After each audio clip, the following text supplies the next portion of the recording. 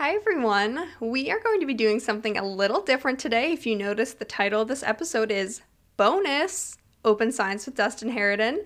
So this is a continuation of a conversation I had with Dustin when we recorded his episode on chronotype and depression, which was released in early March. And so to pull back the curtain a little bit, whenever I have a guest on, I give them the option of talking about something that's important to them, that they're passionate about, that isn't necessarily their research, that's something kind of related, but, you know, something still in that kind of space, but maybe they don't usually get an opportunity to talk about if they're talking about their research. And so Dustin took me up on that, and we had a long conversation about open science, so I thought it would be a fun standalone episode. In other episodes, I've just been able to kind of integrate it into the rest of our conversation, where it's just been, a couple minutes about it, but Dustin and I had a long enough conversation that I said, you know what? We don't need to make his episode, Chronotype and Depression, an extra large jumbo episode. We can have a standalone episode on that. So that's what I decided to do, and that's what you'll be hearing today. So if you haven't heard Dustin's episode, Chronotype and Depression, he is a clinical psychology PhD student at the University of Illinois, Urbana-Champaign. And just all around cool guy. I was able to go on his podcast. He and his colleague Kate host a podcast called You Can Grad School, where they talk about different issues in grad school, just kind of different tips and tricks to help people navigate the grad school experience that you just might not necessarily get information on or know about as a new grad student. I wish their podcast was around when I was starting grad school. I think it would have been really helpful. But I was on their podcast, again, that's called You Can Grad School, where I talked about science communication. We went on some other weird tangents. We talked about my crop research a little bit. We talked about selling your research as a multi-level marketing scheme. We talked about all sorts of things. So you should go check that out. I will link the episode in the show notes if you are interested in listening. And I encourage you to do that because I know that you all just love to hear me talk. This episode won't have the usual lead-in that they usually do, since this was just recorded on the back end of another episode. So this is Hooked on Science, a podcast where we learn about cool research that you should know about, and I'm your host, Julia Cubans, and I hope you'll enjoy this bonus episode with Dustin Harridan on open science.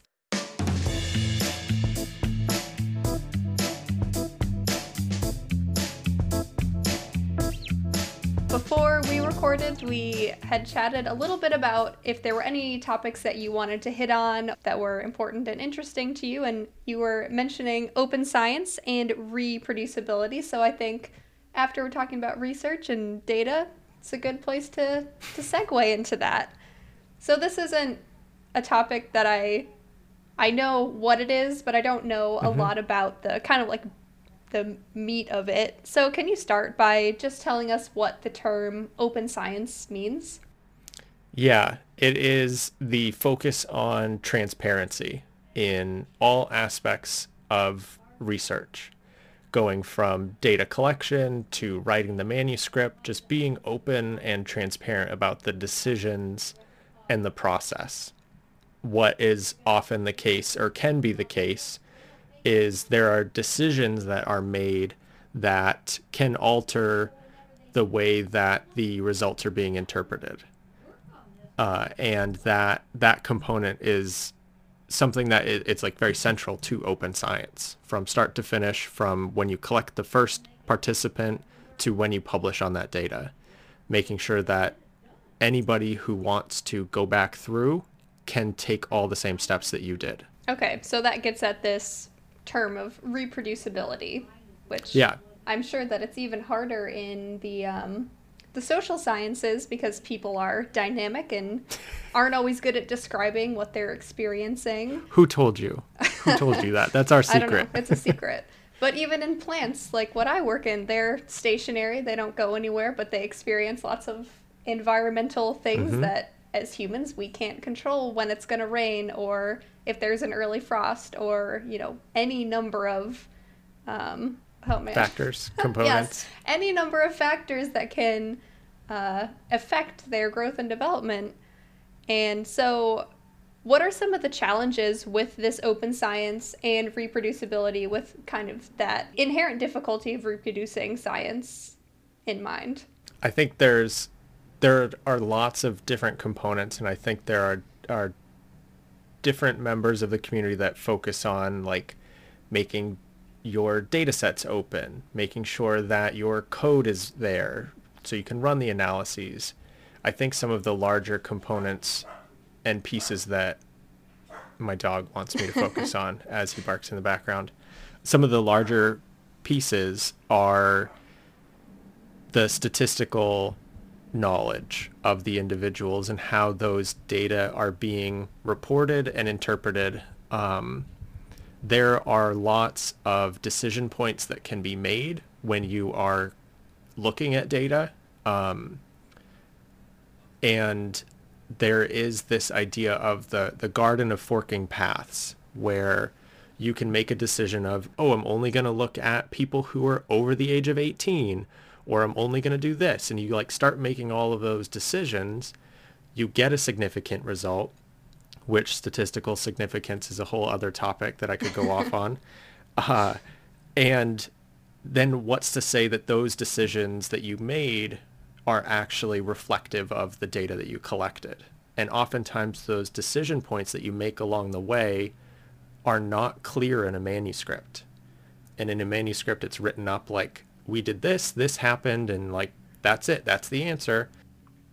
When it's a lot more messy than that. And I think it's like this vulnerability that a lot of people have some pushback on. And you need to be really transparent about, yeah, this result wasn't significant, so I had to look at it a different way. And like, it's okay to do some of that digging, or what people call is like p-hacking.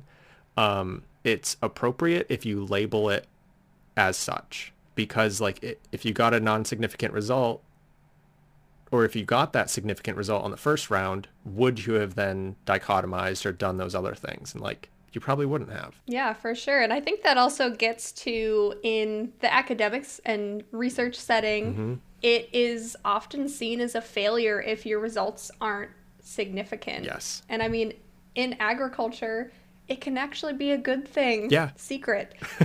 Because, when we're talking about, I mean, farming is not that lucrative of a field. And like, the work I do is to directly inform farmers on how their practices can be optimized, essentially. And so if, a fertilizer rate is not significant, we can say, oh, well, you can apply the lowest rate of fertilizer, saving money.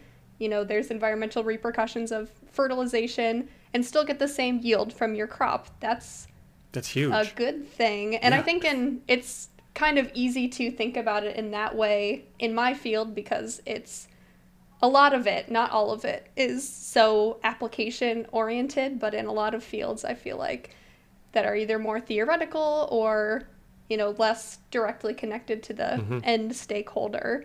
It's like, well, if it wasn't significant, this study was a waste of time. But that's not always the case. Yeah. Or it wasn't significant, but maybe it will work for girls only and not boys, or boys only, or folks who are pre or post puberty, or those who have high or low socioeconomic status. Like, these are easy questions to have, but then it's like, who does that apply for then? And where are you stopping those questions? And I think that like transparency bit is super important. And I don't know if have you heard of the BEM article, which like started this process off in psychology? No, I don't think so. There's an article by Daryl Bem from Cornell, who basically proved that ESP, extrasensory perception, is real. It was statistically significant. Like the thing for ghosts? Yes. Okay. Yes, exactly. I do listen to a lot of paranormal podcasts, so that's really interesting. Okay. Yes. Continue. So it's this like, you have some extrasensory perception of how the world works, and you're able to predict things above chance. And like that whole, like, I can sense these things. He proved that was true. It was published in an article. And then after a little bit, people were like, wait a second. And then it shows that like our peer review process, or like there's a lot of components that you can play the game, you can trick the system and get published. And it's like, but is this real? And that's like, it's scary to think that. And like BEM was one of the big ones. And then there was Diederik Stapel, which I just like saying his name. Yeah. He basically fabricated all of his data. And oh my goodness. Yeah. This was like straight out fraud. And like that, people are like, yeah, I'm not going to do that. But it's like all these other little pieces that come into play. But he like fabricated his data. His graduate students published on the data. And then when they were like, it's not coming up the way that you said it was going to, he'd take the data, play with it, give it back to them. People got their PhDs on this fake data. And then it like all came out, and it's just like crazy to think about all of those pieces. But if you're producing research that nobody else can reproduce, or that it can't be replicated, like grad students are going to go and try to make their career off of certain findings. Yeah.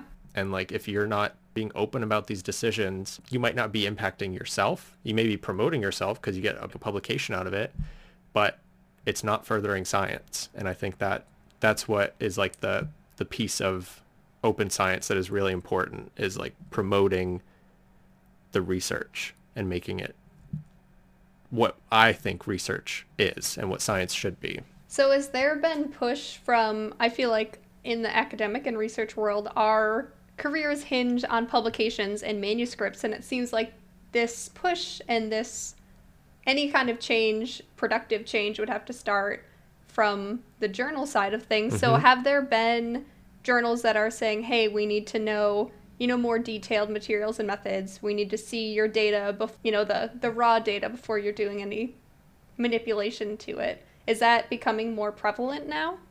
So there is his name's Chris Chambers. I don't remember where he is, but he has this nice book. If you're interested in psychology, read his book. It's like the 7 Deadly Sins of Psychology. It's really interesting.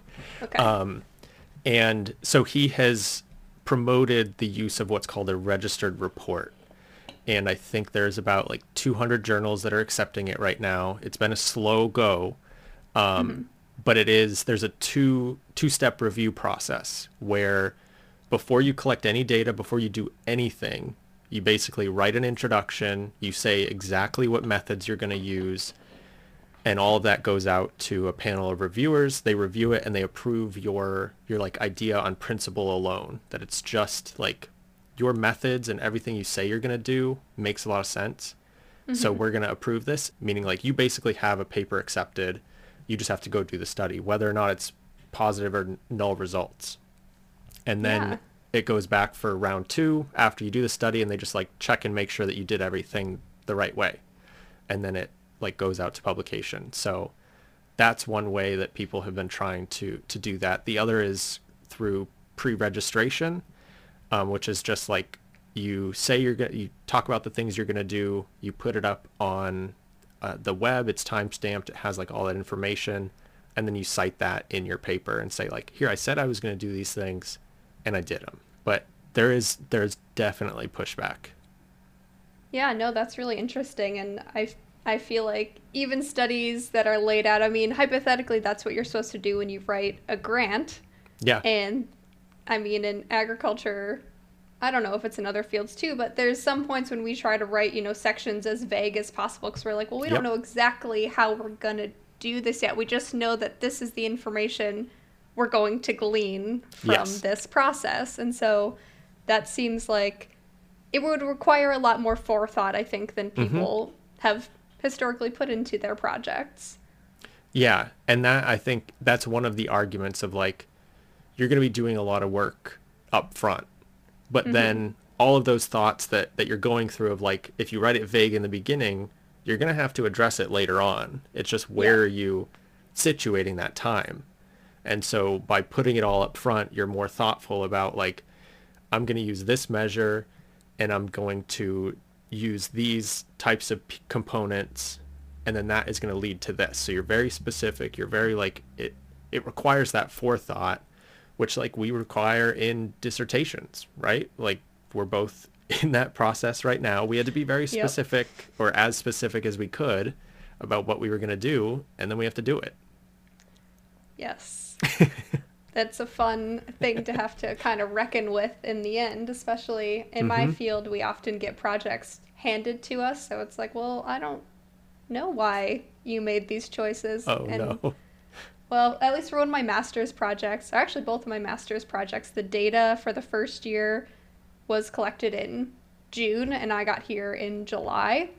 And so they had already done it, and then at the end, the two locations, different people were collecting the data, and they did the treatments differently. And so they basically handed it to me and were like, well, now you have to figure out a way to make this work. And I was like, oh my goodness. It's a real head scratcher. That is extremely unfortunate. And a lot of times, like in other work, people are just handed data sets, and it's like, let's figure something out. So you could go the route, which people have made careers on this, is just like looking at how things are correlated and then like, look, this is a thing, it's real, when it might have just been like chance, that it might not have actually been the case that is a real finding. And then grad students are like, hey, that famous person published this, that's interesting to me, I'm going to go study it. They spend 3 years and then come up 0. Oh man. Yeah, so this is definitely an important field that we need to be, cracking the shell on a little bit more, breaking into. Do you want to mention anything else about that before we wrap things up?